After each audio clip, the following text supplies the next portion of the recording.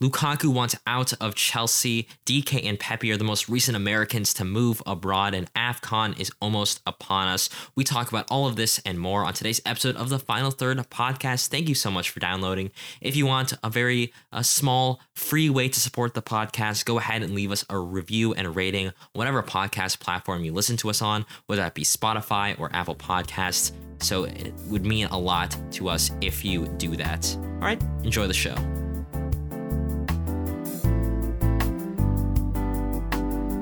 Hello, everybody. Happy New Year, and welcome to another news and predictions episode of the Final Third podcast. It's 2022, and we're changing things up a little bit on this show. But before we get to that, my name is AJ Tabura. I'm one of the co-hosts of this podcast, now going for nearly a year, and I'm a fan of Minnesota United, the U.S. national teams, and West Ham United.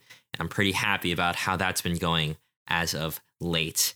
And I'm joined for a year now, my co-host Jack. Jack, how are you feeling? Pretty good. Got to watch the best game of the season. Got to see the goal of the season in that game. I'm a fan of Chelsea, Minnesota United, Atalanta, and the U.S. and French national teams. Of course, the game I'm talking about, because it's the only one that actually played, is Chelsea versus Liverpool, which we will talk about, including hopefully that goal of the season contender. And yeah, we will be talking about it because it's Monday. It's our news and predictions episode. We go over the biggest news that happens in soccer on and off the field, and we give some predictions on some big games that are to come. But we're changing things up a little bit this year, I suppose. But last year, and especially towards the beginning, we had a lot of different segments like predictions. I had my U.S. men's national team corner. Jack had his trivia section or his history section, as well as, our normal news section. And hearing people's advice, people's feedback, or feedback from our listeners, we've decided to, really focus in on the discussion, the news, because that's what people like to hear. And really, that's like what we like to talk about. And even though we are still going to be continuing predictions in some sense, like we still are going to be recapping the biggest games, we still are going to be talking about some of the bigger games that are happening later on in the week, we're not going to have a dedicated section because that would take 20 to 30 minutes of our time. And that took away from talking about really deeply the things that we wanted to talk about, considering all the crazy things that happen in the soccer world. We didn't really have enough time to talk about all of them. So, we're going to try out this format. Maybe it'll crash and fail. We'll go back, but we're going to try to really focus in on the discussion and really talking about the long-term impacts, really go deep on these news stories. So, yeah, as always, follow us on Twitter and now Instagram at Final Third Show. We'll be posting a lot more there. We've been, posting these new graphics for episodes that are really cool. So better follow us there. And also, if you'd like, go to our website. We have a new pod page website that you can go to in order to, listen to podcast episodes right there. Or it's a hub for all of our episodes in case you want to look back at our old ones. Go to all the different listening sites, different podcast platforms. That'll be there. You can get there really easily using the shortcut or the URL finalthirdshow.com. So just like all of our other social medias, it's finalthirdshow.com. Link will be down in the show notes below. All right. Well, I've been speaking for a long time, so let's go into our first section, which is actually going to be the last time we have a really dedicated predictions section. And yeah, we've been doing this for the past year. Last 5 months or so, we entered a new era where we did a scoring system and we competed against you, the listeners. So Jack, for the last time, as of right now, do you want to go over the scoring system of our prediction game? Yes, it will be 10 points for getting the correct result. It will be 20 points if you got the exact scoreline correct, and 0 points if you got none of it correct. And, for a final week, didn't have as much scoring as we might have liked. Quite a bit of zeros in there. But AJ, why don't you start out with one of your teams in Watford v West Ham. Yes, my team, of course, is not Watford. It's West Ham.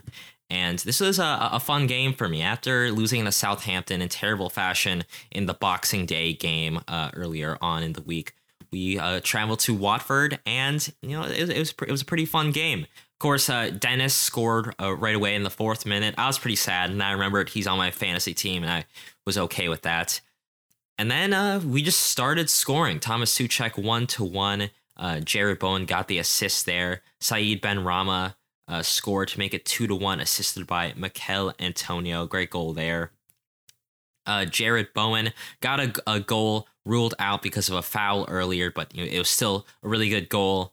But then he drew the penalty in the 58th minute that led to Mark Noble scoring that penalty. Great guy, Mark Noble. His first time starting, I think, in the Premier League this season. So good that he got a goal.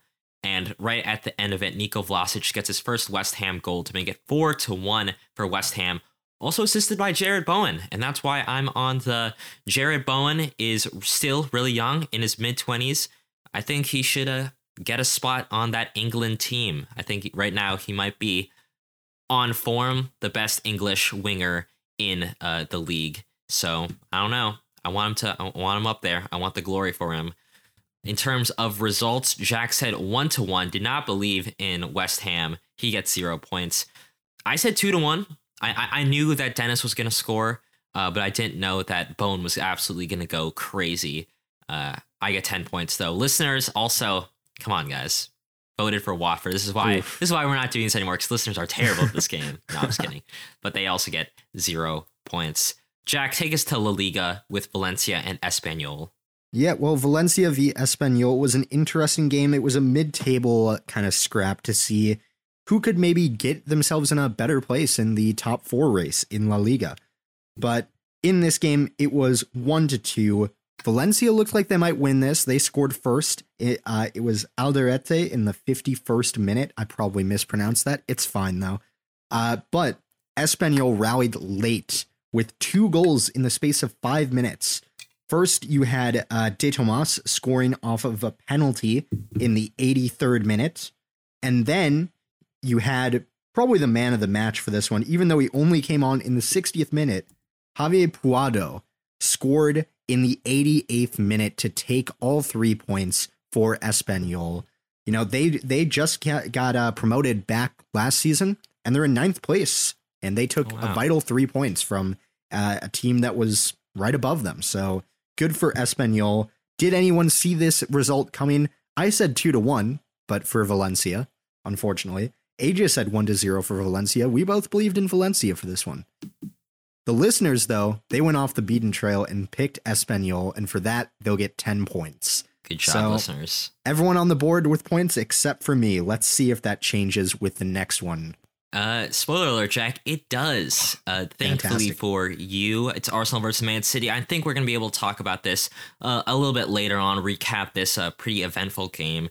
It ended up being 1-2 in favor of the visitors, Manchester City.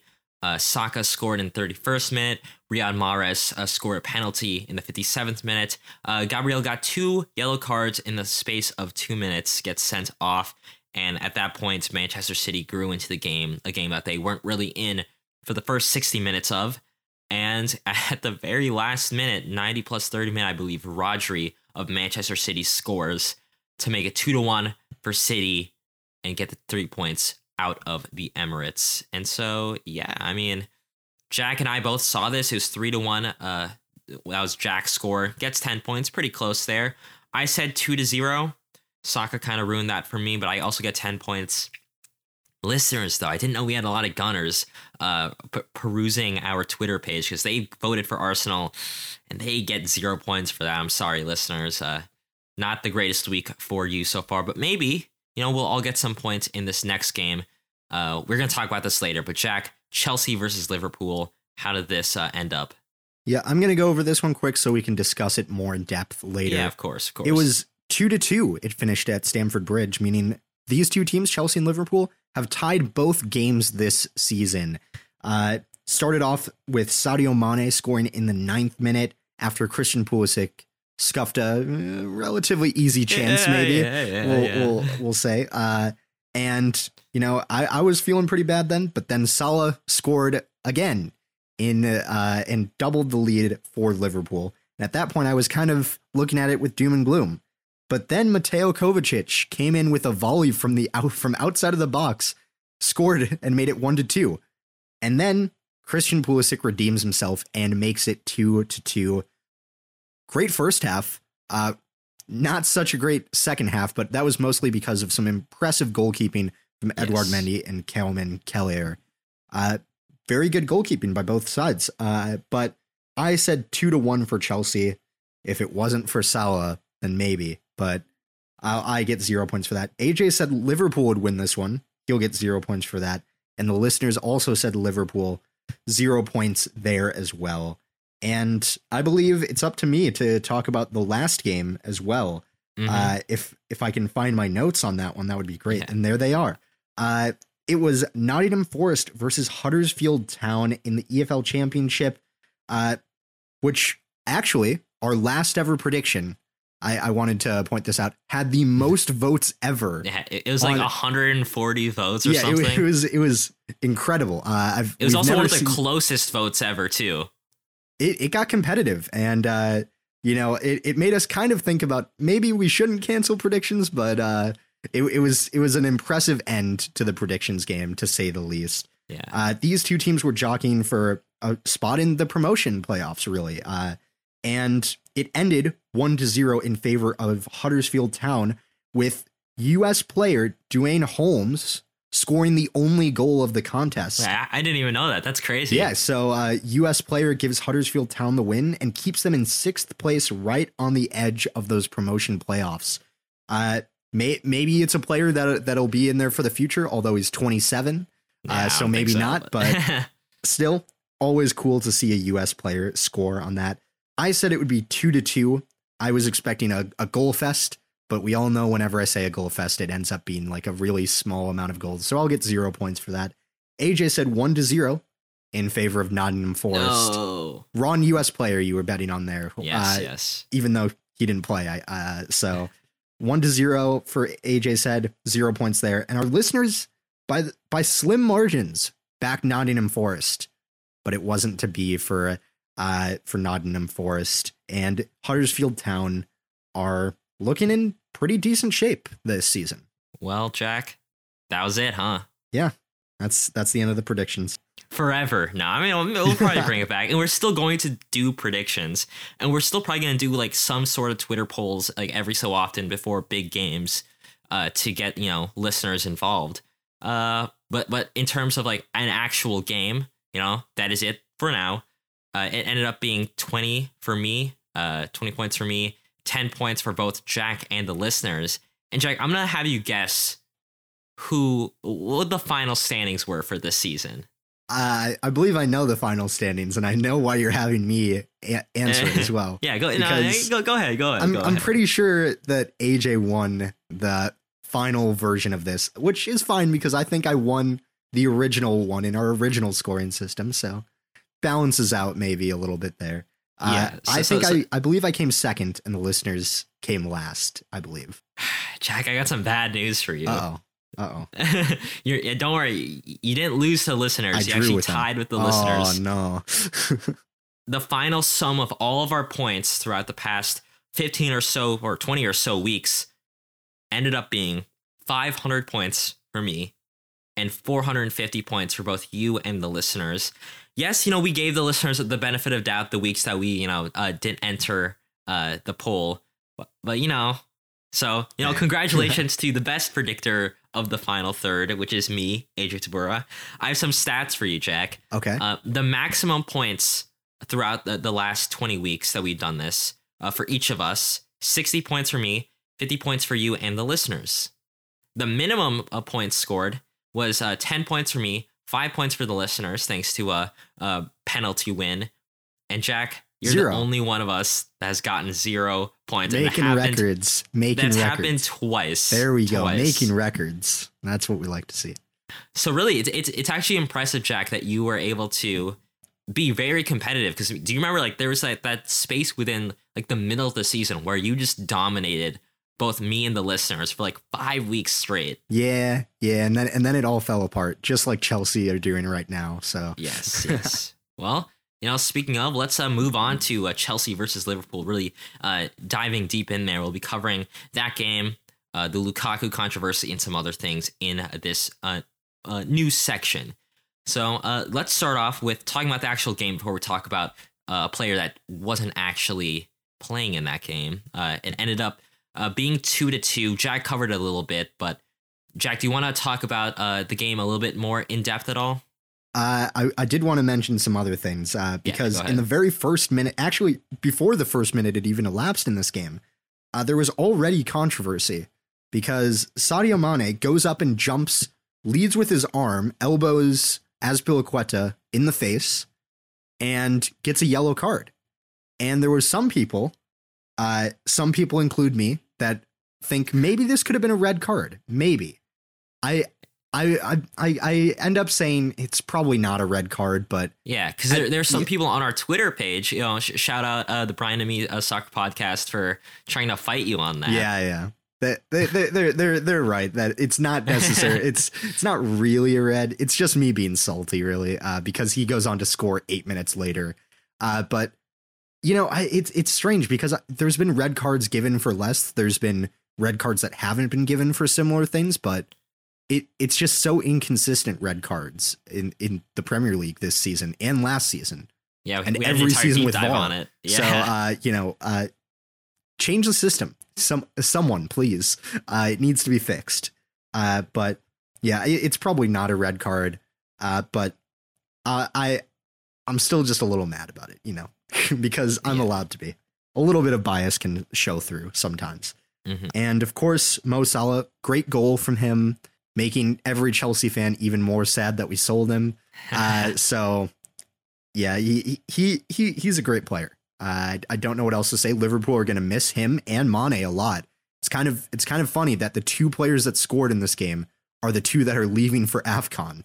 So I think Liverpool might be worrying a little bit about that. Mateo Kovacic, he has been fantastic this season. Like I think honestly he has been one of the midfield players of the season.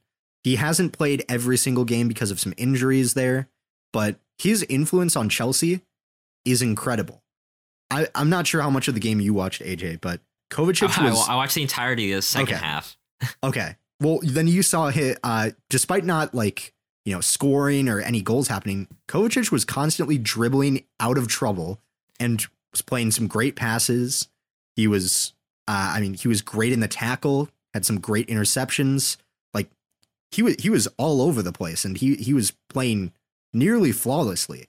In fact, FootMob gave him a 9.0 rating overall. Makes sense. Makes sense. Man of the match for them. He was my man of the match in this game as well. He also had that magnificent strike on the volley. Literally put it on the post, and it bounced in off of that. That was a very nice looking goal. So I was very happy to see that, and of course Christian Pulisic scoring. Yeah. Always good to see, especially after, I talked about it earlier. That chance against Kelleher should have converted that. All he really needed to do, he tried to dribble too much. He tried to dribble around the goalkeeper. I get it that it makes it easier, but you just got to chip it at that point because Kelleher is committed. He's on the ground. Just chip it, and it's a goal because there's no defenders around him. So, I think that should have started out better for Chelsea. They could have capitalized earlier, but still, I think Pulisic is showing exactly why he needs to be playing at left wing instead of I was about to say back. So if you start him there, he's going to get you some goals and get you some good output, because we saw like Mason Mount has been playing fantastic most of the season, but next to Pulisic playing at left wing, he did not look as good in this game. So I really think that you have to start Pulisic left wing for the foreseeable future. Yeah, especially because when he plays in the wing back position, I noticed this in the game. I think the attack kind of stagnated for Chelsea a little bit, and even when he went to wing back, a lot of the best chances also came from an attack that went through him or started through him. And I think if you move him forward, I understand that Chelsea are going through a little bit of a wing back problem right now.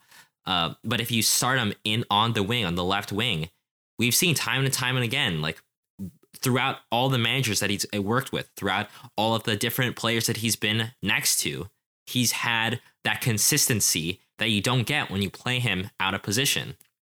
And Jack, you know more about Chelsea than me. Like, is there anyone right now in the depth chart that is ahead of him that you would definitely say is more nailed than Pulisic right now? In any position or just in like those attacking positions? In those like winger spots. I think Mount is still nailed in there. He had a meh game today, but he's still super important. Top scorer, top assister. He's going to be playing as well. But I think Pulisic kind of nailed on that other spot next to him. So that's what I think. And also, he's the only Chelsea attacker who is going to dribble at players. He's not going to try and pass around and try and find like a different route in. He is the most direct player in Chelsea's lineup, at least until Timo Werner's back.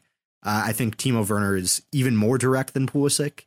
But right now, Pulisic is the person who is going to take the ball and actually dribble in and try and commit players into challenges. It's why he draws a ton of fouls, because he can do that kind of stuff. It's also why he gets injured a lot, though, which maybe means that he might need to change that up to manage those injuries. But still, I think that it shows how important he is.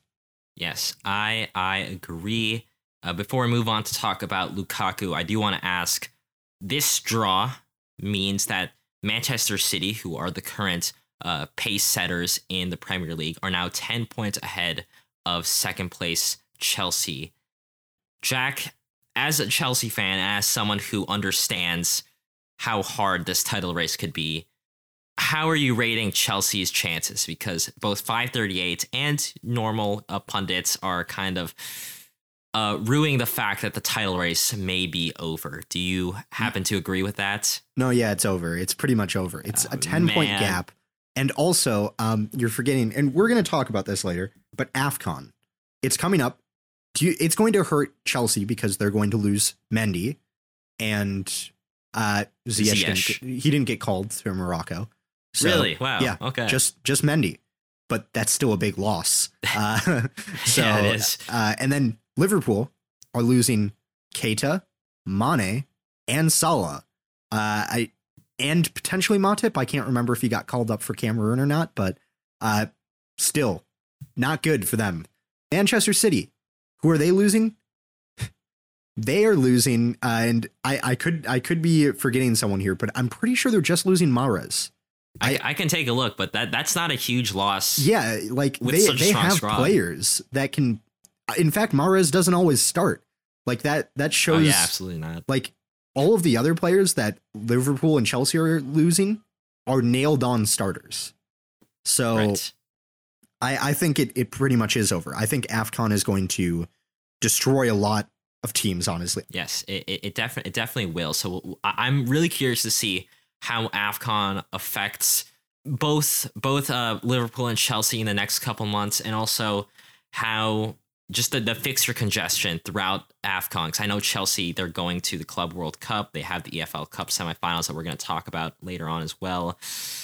It's going to be difficult to manage those minutes, and hopefully you have a certain Lukaku back. But as we saw from today, that's not necessarily going to be the case, at least in the near future. Hopefully things get patched up. But what I'm referring to, listeners, in case you've been living under a rock, was the fact that Lukaku wasn't featured in today's game against Liverpool for Chelsea because of some drama that happened this week.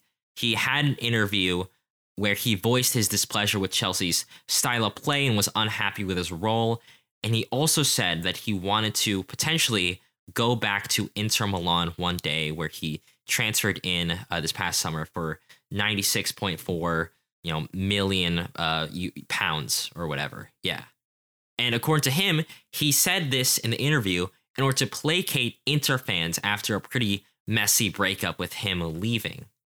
One of Inter's supporters groups put up a banner outside of San Siro saying, however, it doesn't matter who runs away in the rain, it counts who stays in the storm, by Lukaku. So I don't think it really worked out. So Tuchel dropped him, said he was very disappointed in his conduct, and they had reportedly had talks behind closed doors that had gone okay, and they're going to, it just came out a couple hours ago, have another closed door talk, try to work things out, and Tuchel will announce when he's able to come back in the future.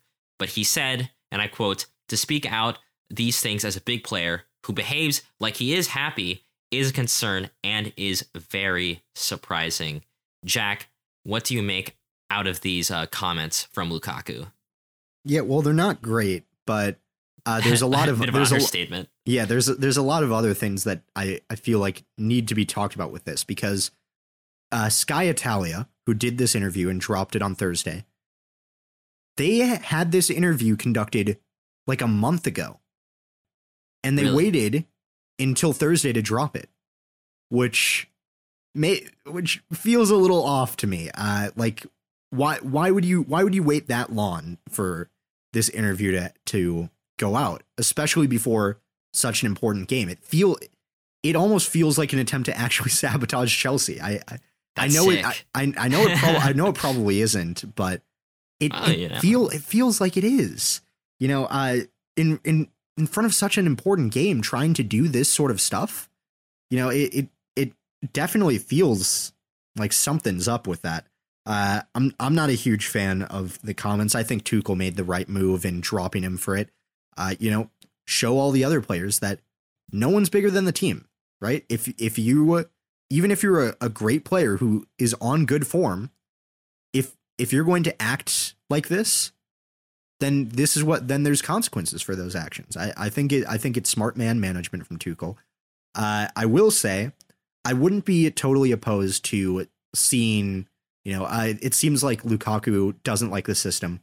I wouldn't be opposed to trying like a 2-striker formation, especially if, you know, these depth problems continue. You know, yeah. I wouldn't mind seeing that.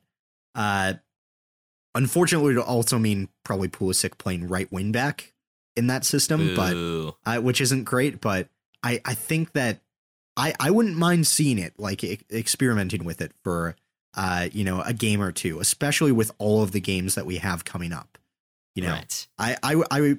So I understand that it's not great, and but I'm not going as far as other Chelsea fans who are like, oh, get him out of the club, because he's still a fantastic player. And I understand like some of the frustration as well. And like, you know, there's been some times where he's been fit and hasn't been selected in the starting lineup. So I can get that sort of frustration. But at the same time, you know, I feel like there's a better time and place to voice these concerns. And I'm being careful now. I'm choosing these words because I don't want this to be construed as like I'm saying players shouldn't speak their mind about when they're not happy with their situation. Oh, right. Because, you know, players should be free to do that. But at the same time, I don't know. It's not a great look. It's not a great look, mostly for me, because I'm also really okay with players speaking their mind, but usually not when it's like disagreements between managers or something that's like very like an on the field issue. Mm-hmm. Like if it's an off the field issue, like if he's like Thomas Tuchel, he's kind of cultivated a very toxic locker room that's caused like a lot of like mental harm to a lot of the players, which is something that we have heard from players in the past, not about Thomas Tuchel, but like they've said things about that, came out in public and talk about that. That's one thing. But, you know, I think it's good to keep these matters kind of private, because it took Thomas Tuchel like completely by surprise. And I think it takes a lot of people by surprise because of the fact that he's walking into this Chelsea team knowing the system that they play, knowing that won them the Champions League last season, and still didn't understand why he was being played the way he was being played, even though it's just a continuation of last year. Like, it's all just really confusing to me that it caught him by surprise that he was going to be played in the way that he was expected to be, to be played under Thomas Tuchel. Like, I don't really completely understand that, nor do I really understand how he thinks trying to placate the Inter Milan fans was supposed to do anything good for both Thomas Tuchel and his perception of him, or Chelsea fans. Right? He already has, in my opinion, not for good reasons, a pretty bad reputation. I think that it's a little bit unfair.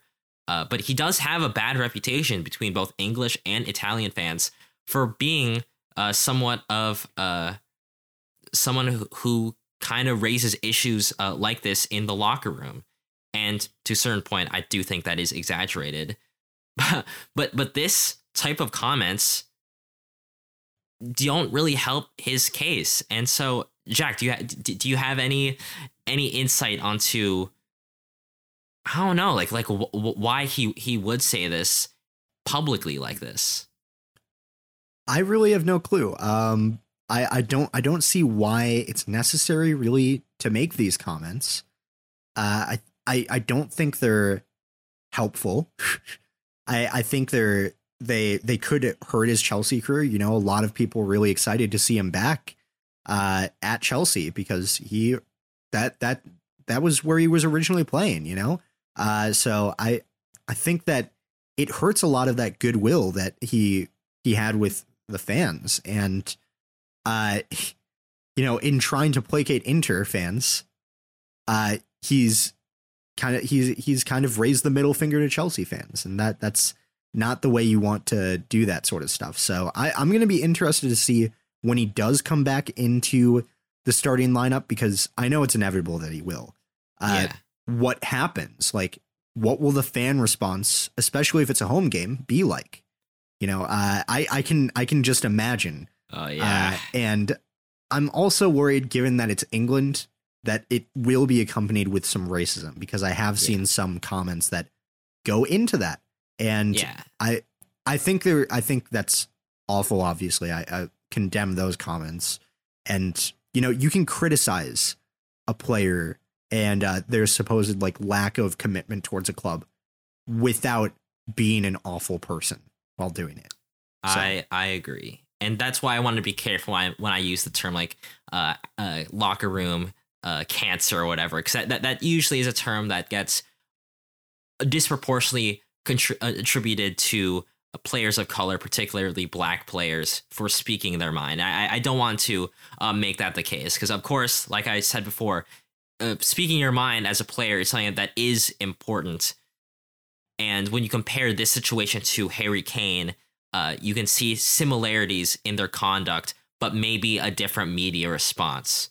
And so I wanted to make sure that the way that we could portray both Harry Kane and Lukaku's situations with wanting potentially out of a club is relatively the same and, fair to both parties. So, I still think Lukaku is in the wrong. However, I'm not going to go to the extremes as some Chelsea fans have gone, and hopefully will not go when he comes back. I still think he's a good player. The second that he scores, I think that most Chelsea fans are going to forgive him. He should probably kiss the crest, and maybe all will be forgiven. Yeah. Chelsea fans, I've seen it enough on Twitter. They kind of have the memories of goldfish. Yes. So it's especially as we saw with Pulisic, weeks and weeks trashing him as a player. Scores a goal against Liverpool. Oh, he's the best. He's the best. He's awesome. I've never spoken bad about him, even though their pinned tweet is saying how Pulisic needs to be transferred out of Chelsea, whatever. Yeah. Well, that's enough about Chelsea. I'm sick of them. I'm sick of everything. All the news stories about them. No, I'm just kidding. Jack, let's take a break from the news stories and hop into a segment. I know we talk about we're getting rid of segments, but in order to make sure that our show isn't just us talking for an hour on end about the news, we'll still have one segment a week just to break things up, and that is Jack's stat padding section, where he asks me some questions, and I usually fail at them. So, Jack, why don't you explain? You don't usually fail. You usually do pretty well. Yeah. Why don't you explain what the questions are going to be about this week, and let's get started with them. Yeah, well, I actually just chose to do questions about this weekend in soccer, some interesting stats. So, AJ, if you've been keeping up with some stuff, this will be easy. And, there's only been 2 leagues that have played this weekend in top 5 leagues, so should be fine. So let's kick it off with, I think you'll be fine. I think, okay. Let's start off with, what was the biggest upset result this past weekend in top 5 leagues? So Premier League or La Liga in terms of table position, in terms of table position. I know Real Madrid lost, so I'm going to go with their loss to whatever team that was. I don't even know. That is correct. Yes.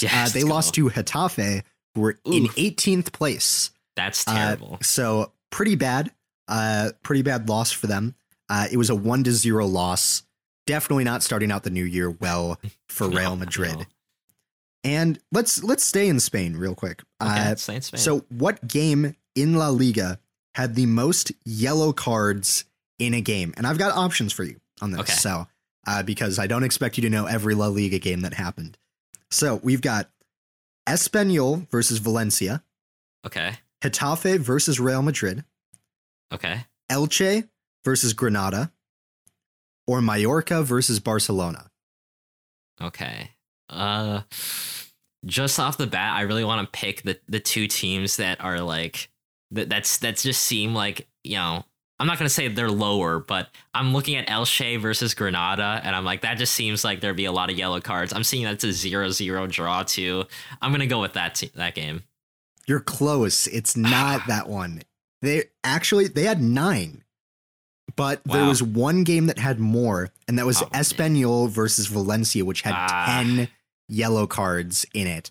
And I that's because I'm counting for a red card, a second yellow also counts in that. So they had just one more. Mallorca versus Barcelona had 7, and Getafe versus Real Madrid had 6. Jeez, so, what's in the water over there? I don't know, but something's up. With Ramos gone, someone else has to commit all the fouls. So, let's go over to England real quick, and I've got 3 questions about England. So, first of all, only 2 players scored more than 1 goal in the Premier League in one game this weekend. Who were they? And I've got some hints. I've got some hints after if you want them. Okay, go ahead. All right. The teams that they're from are West Ham and Brighton. Okay. I'm going. Well, I know the answer to the West Ham one. That was Lanzini because he scored a pretty good goal and then a penalty. Yep. And for Brighton, I want to go Maupay because that's what everyone says. But for some reason, I don't know. I'm gonna go with Dunk. Lewis Dunk actually has not been playing because he has a knee injury. So crap. It was Alexis McAllister who scored 2 goals. Yeah, I know that one was a bit tough, but you get half a point for that. So you're at 1.5 out of 3. You're 50-50 on it. All right. There you go. This one might be a little bit easier. Okay. What results did not happen in the Premier League this weekend? Okay, crap. 0-1. 3-2, 3-1, 2-1, or 1-1. Oh my gosh. I'm gonna go like this weekend or this week? This weekend. This weekend. Okay. Looking over the table, I know there's some crazy results. I don't really remember seeing a 1-1, so I'm gonna go with 1-1. That is correct. There was no 1-1 draw. 0-1 was Watford versus Tottenham. 3-2 was, well, there were 2. There was Everton versus Brighton, and then you had, for some reason, I can't think of the other one and I forgot to write it in my notes. So what scoreline? 3-2. It was Crystal Palace versus West Ham. That's the other one. 3-1 was Leeds versus Burnley. 2-1 was Arsenal versus Man City. And then we had no 1-1 draws. All right, cool. In fact, I believe we only had one draw this entire weekend, which was Chelsea versus Liverpool. Nice. So there's that. Now, the next one, this one's a bit tougher. How many stoppage time goals were scored in the Premier League this weekend? That includes first half and second half stoppage time. And bonus points if after you get the number. I'll give you an extra bonus point for each player you can name that scored in stoppage time. Well, I definitely know one of them's Rodri because he scored the stoppage time winner for City. I know Lanzini was one for the first half. I think he scored the penalty in stoppage time in the first half. Beyond that, did Christian Pulisic score his goal in stoppage time? I know, yeah, he definitely did because I remember seeing the highlights today. So that's 3 right there. I don't think I could confidently say those were the only 3. So I'm going to tack on 2 more goals there. I'm going to go with 5 stoppage time goals in all. That is correct. There were 5 stoppage time goals. And you got 3 of those as well. So do you know who the other 2 might have been? Or maybe it was McAllister for Brighton. Now that you mention him, I don't know. No, unfortunately, that's not one of them. I can. You can have one more guess to see it since there are 5. You want to take one more guess?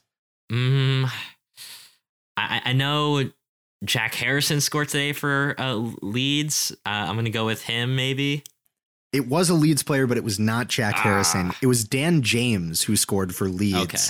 And the other one was Davinson Sanchez, who scored for Tottenham in that last-minute winner against Watford. Yeah, that was crazy. I remember that. Made me very sad because I could have really used some clean sheet Watford points, but it's all right. So you did pretty well in that one, and so I think you did pretty well overall. You got half a point for the 2 players who scored more than 1 goal. You got the what results actually occurred. So you got 2.5 plus 3.5 plus the extra points from naming 3 of the goals. So not too bad. Yeah, not too bad.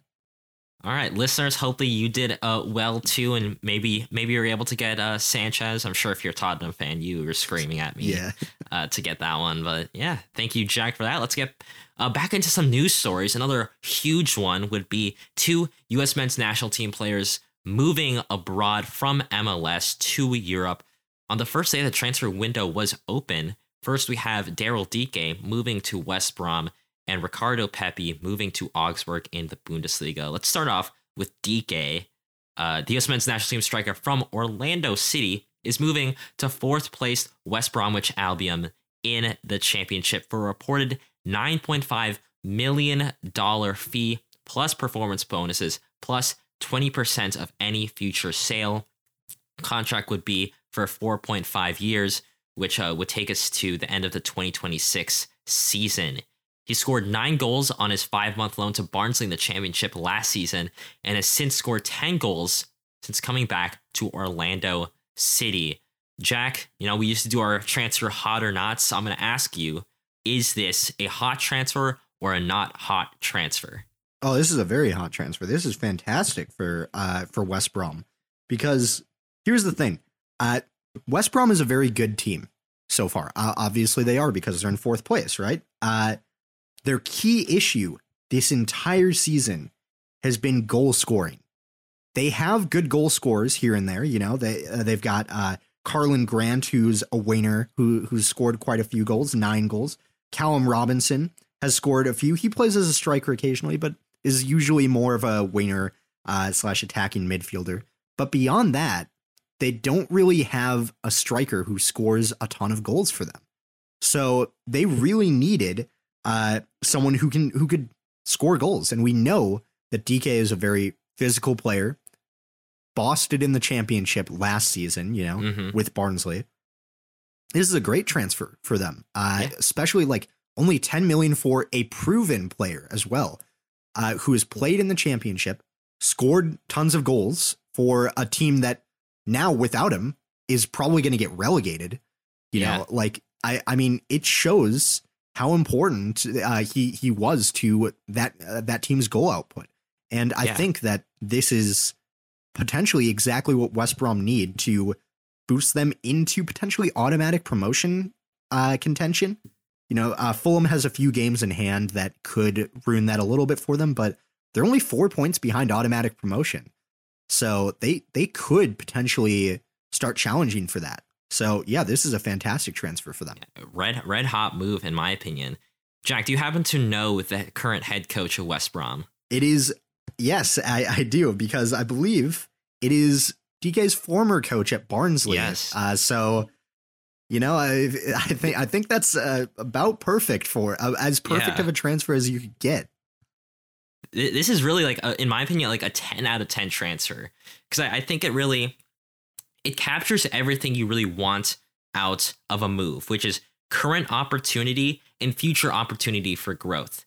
He'll be able to get minutes and get goals and potentially raise the bar for his club and get them promoted. Like, that's exactly what you want out of a transfer.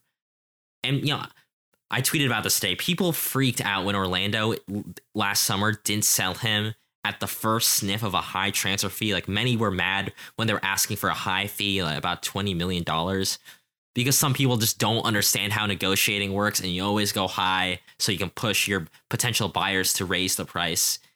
And now Orlando gets the last laugh because they were able to keep him for their playoff push.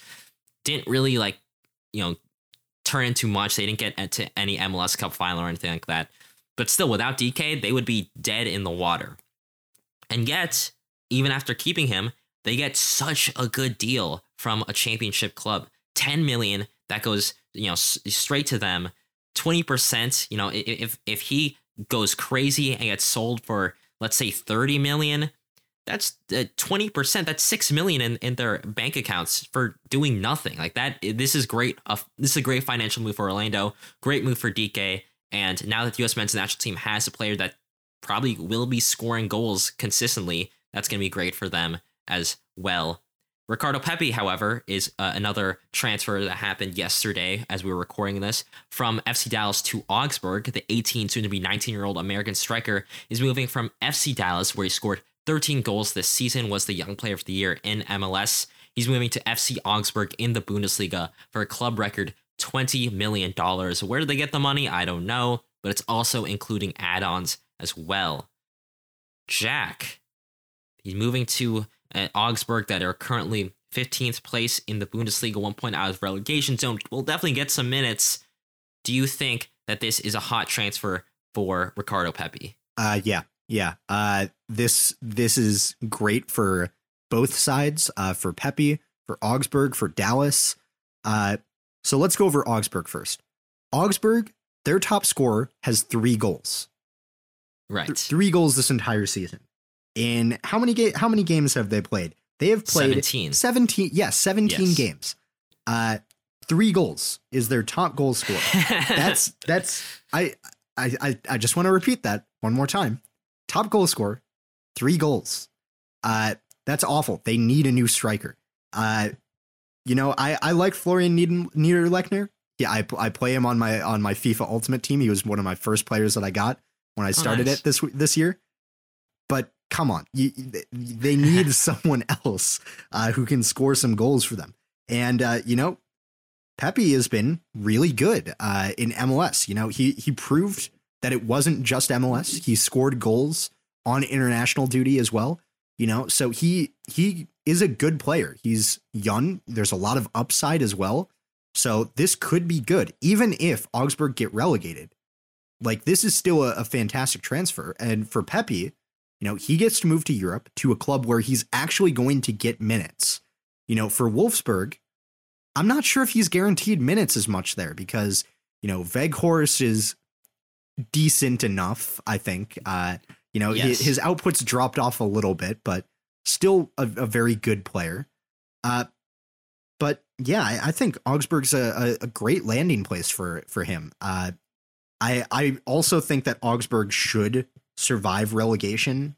Personally, yes, they're only 1 point off the drop, but you know, you also have to remember there's the relegation playoff spot. So Right. even if they drop down one spot, they're not guaranteed to go down. But and also Wolfsburg isn't much better of a move for him because they're only 2 points ahead of Augsburg. So I think that this is a fine transfer, and Dallas get 20 million. Huge. That's awesome. And they're going to probably invest that in their academy as well and keep building and getting more of these players, which is fantastic and great for the U.S. men's national team as well.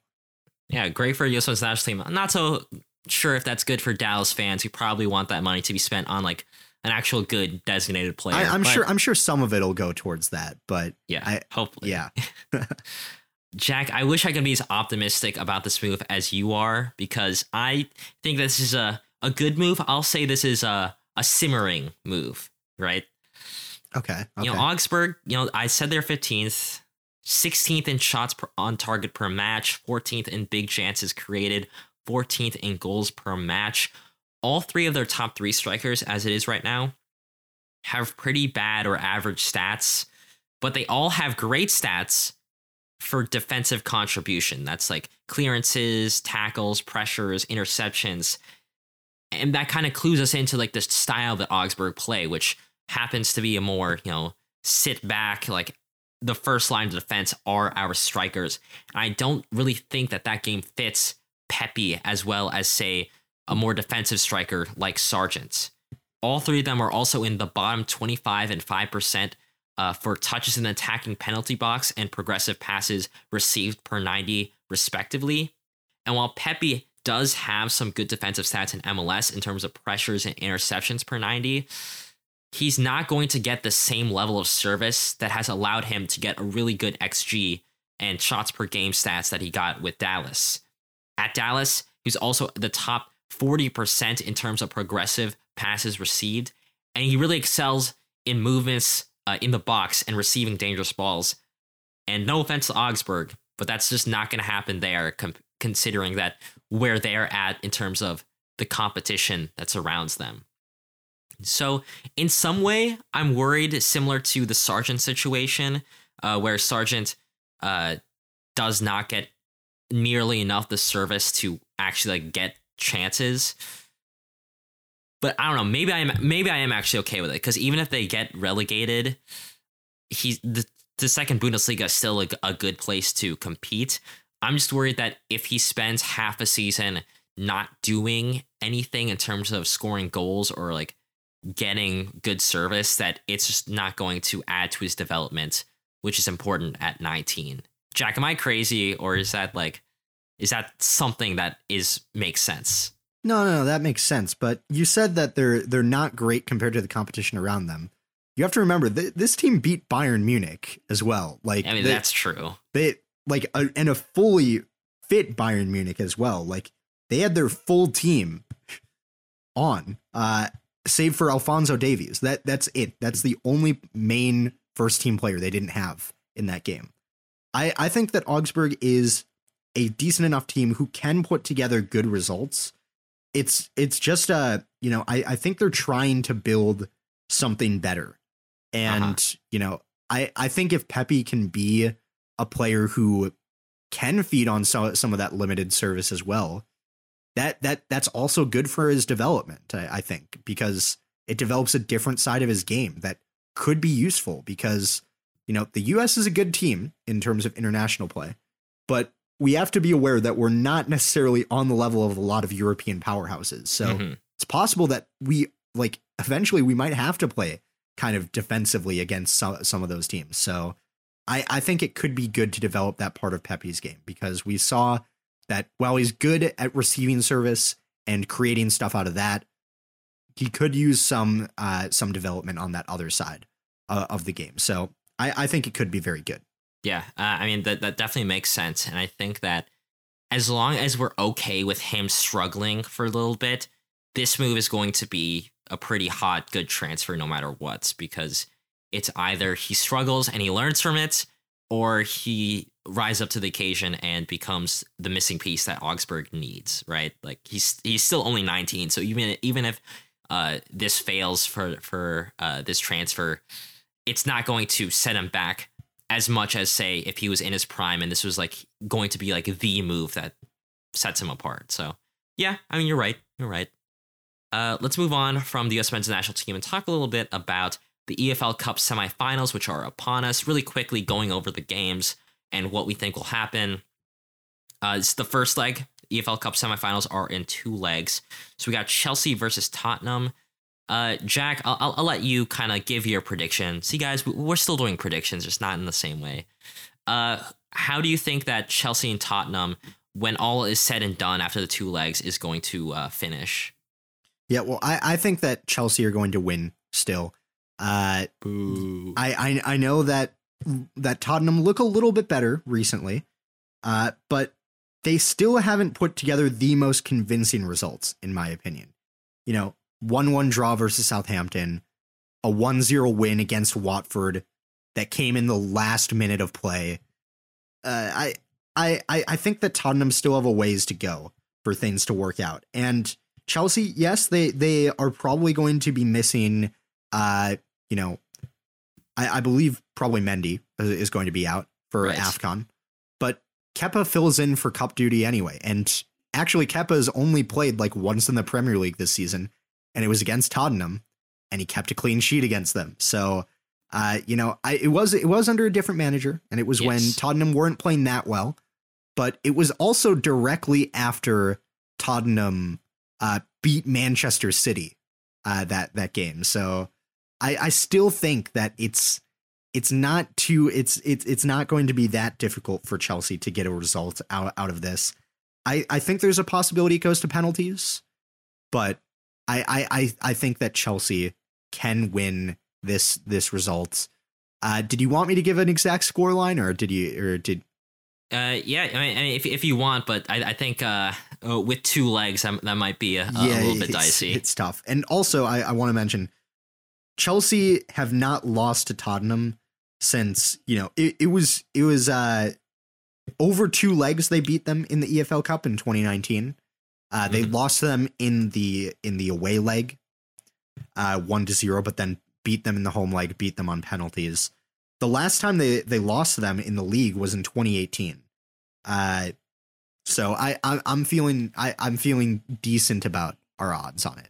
I don't know. I think Antonio Conte is the game changer that Spurs need since he's come in. Like they've had vastly improved their expected goal difference under him and have been very defensively sound, only conceding, according to my research, more than 1 goal in a game once, and that was against Liverpool. Chelsea, to their credit, a lot of this is because they've had a lot of injuries, particularly to their wingbacks, but they've considered more than 1 goal in 3 Premier League games and 4 games in all competitions since the start of December, and have only kept 1 clean sheet in the league, a 0-0 draw against Wolves. So I think this first leg, I expect to maybe be a draw, but unless Chelsea can get defensive cover in the next few weeks in January, I wouldn't be surprised if they back out of both the EFL Cup and, fade from the title race. Maybe that's a bit dramatic, but I definitely think that Tottenham have just as much of a chance to win this than Chelsea. I don't know if that's crazy, but I think it's crazy. I think Chelsea are boo. Arsenal versus Liverpool. Jack, who are you backing here? Because I really think that Arsenal are going to win this.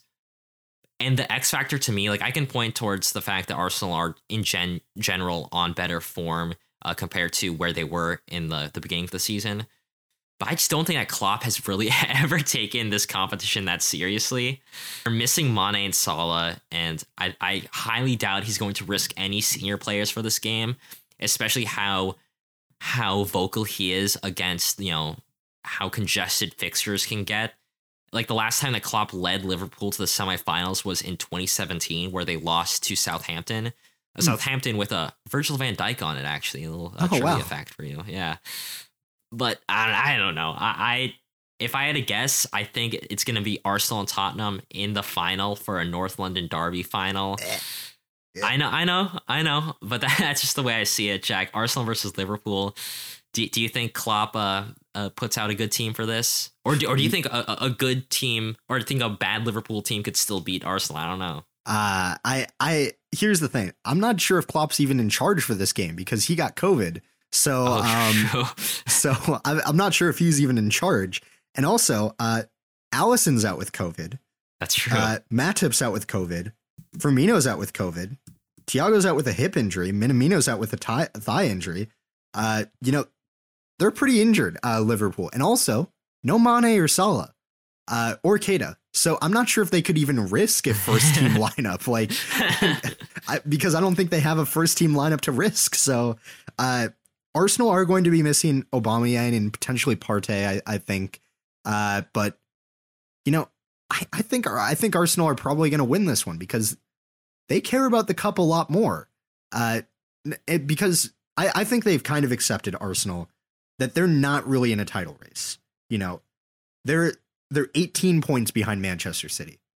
It's not they're not in a title race. They're in a top 4 race, sure. Title race, no.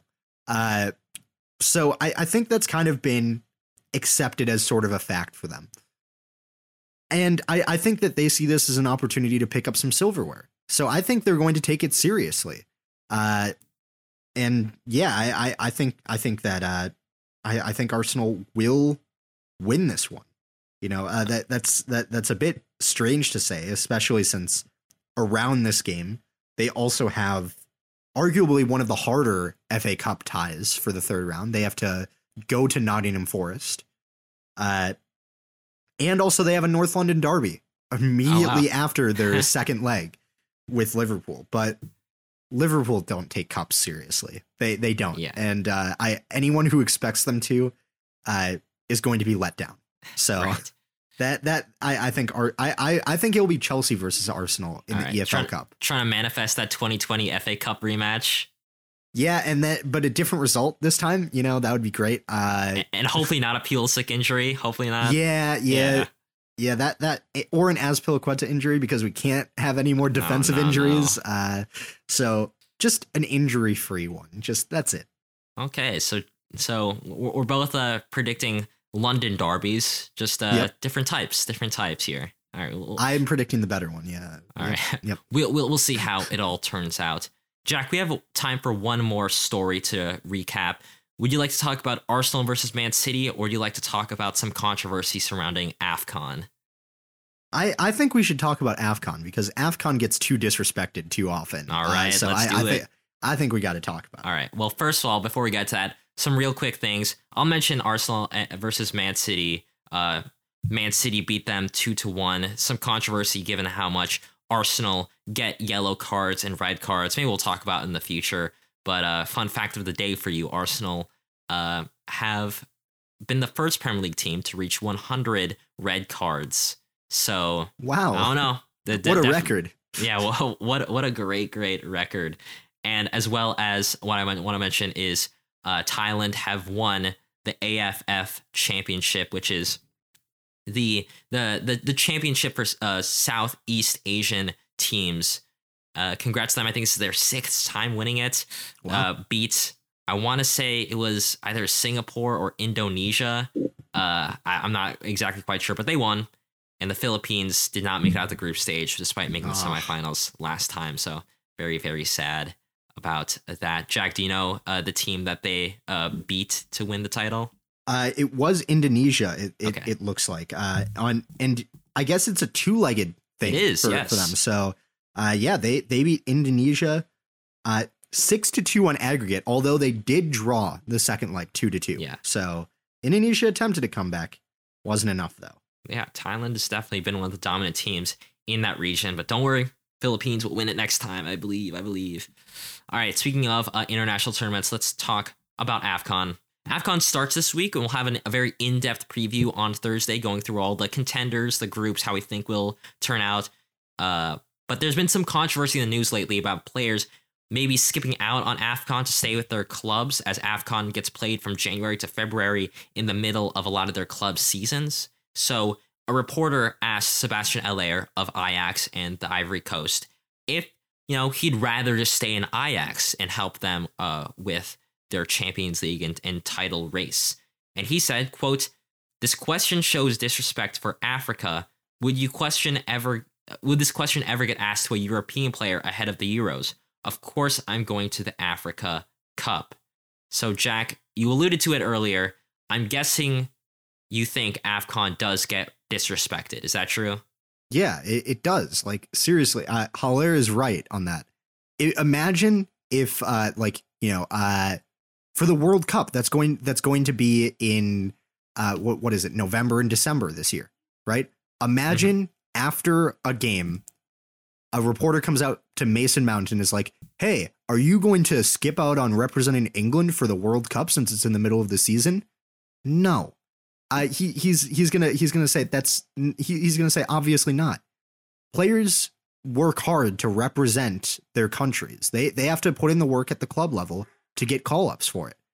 And asking them this kind of questions, especially for AFCON only. I can't think of another competition that this has gotten asked about, like to any player, right? Like I think it's incredibly disrespectful and honestly kind of racist to a certain extent. A little bit. Yeah, to a certain extent. Are they alluding that African nations don't deserve to get represented at the same level, or like that their players don't care about their countries as much or something like that? It's an honor to get to play for your country at the international level. So yeah, of course players are going to accept those call-ups if they're available to. So I think it's incredibly disrespectful to ask that kind of questions. And AFCON is an awesome tournament anyway. So I'm excited. There's so many good teams that are playing. Like, some of the best, honestly, some of the best nations in the world are playing in AFCON. There's some really strong contenders. So I'm excited to see what happens with this. Yeah, I'm genuinely more excited to watch AFCON than I was for the UEFA Nations League. Like by far. Yeah. I mean, I was excited for the Nations League finals, but that's because France was in it. But overall, I mean, AFCON is at the same level of the Euros. So I think it deserves hype. To me, it's really like pretty plain and simply Eurocentric thinking. I hesitate to call it like necessarily racism, and I'll definitely call it Eurocentric thinking. That's a better word for it. That's a much better word for it. Because for a lot of these reporters and European fans, the only thing that really matters to them, or the only thing they really even think about, is European games, whether it's the club level or the international games. And so everything else just kind of comes secondary. And even the entire question, but it cuts into our season. That's the reason why we're mad. But the question is, whose season? Because it's the European season that's cutting to. The reason why AFCON has to be played in, the Northern Hemisphere winter is because it just gets too hot to play in the summer if you play in Northern Africa. It's like saying, "Hey, Canada, I want you to host an outdoor hockey tournament in January because that's just how the Southern Hemisphere that they play their season in July, so we have to have it in January." Just yesterday, the Minnesota Wild played an outdoor game and it was -4 degrees as the high. Like that's kind of a good comparison to how hot it could get in Africa. So it just makes sense. And yes, it sucks to play AFCON during the season where they have to miss 4 or 5 games, which is pretty important. But at the same time, they're representing their country. And I think in a way that matters more than having to miss however many games that they'll have to miss. Yes, it is a trade-off when you sign an African player, but can you really blame them when for a lot of these African nations, representing their country in the international level is one of the highest honors that they can receive? I mean, it's the same with US and our teams, the same with like the Philippines and our basketball team. Yes, we're smaller nations in the grand scheme of things compared to like Sebastian Haller in the Netherlands or Germany or Dennis in England.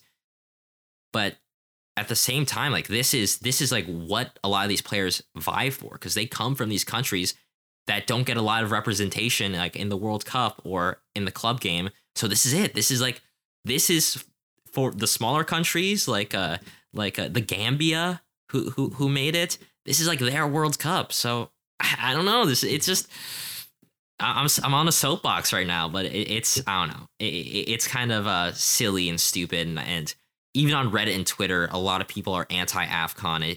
It really grinds my gears. African Cup of Nations are so sick. Jack, anything else to say here before we wrap things up? I mean, it's going to be awesome to watch. It will be. It's going to be awesome. I'm looking forward to it. You know, I'm excited to watch Senegal because they're pretty exciting. Although there are some players that got left out of their teams for some reasons that make sense, some that don't. Ziyech isn't playing for Morocco. I can't remember exactly why, but there was some controversy about it specifically. I don't remember what it is. I think it was that he had a falling out with the head coach or something like that. Yeah. So he isn't playing for Morocco. Victor Osimhen, he's not playing for Nigeria because of an injury. So there's stuff like that. But, you know, honestly, this is going to be really exciting to see. AJ, do you have any countries that you're specifically rooting for in AFCON? Because I've got two that I'm really looking forward to see. Who are your two? I'm guessing one of them is Senegal because of Senegal. Mendy. Yeah. Yep. And I'm also looking forward to seeing Algeria because they've got an awesome squad full of some Jack, awesome I'll have players. You know that Algeria is probably my top team that I'm cheering for because of Ben Rama. Yep. Like every time he scores or does something for the club, our comments on social media just get filled with Algerian flags. I'm like, heck yes, let's go. So I got to cheer for them. And Sebastian Haller, I mean, I quoted him. I'm still like weirdly such a big Haller fan and like a big Ajax fan because of him. So I'm definitely cheering for the Ivory Coast. Beyond that, the Gambia, which I watched a YouTube video the other day, is literally just like a country that's like 5 miles on either side of a river. It's like this really thin strip of land. They made the tournament. They are there, beating some pretty big teams in qualification.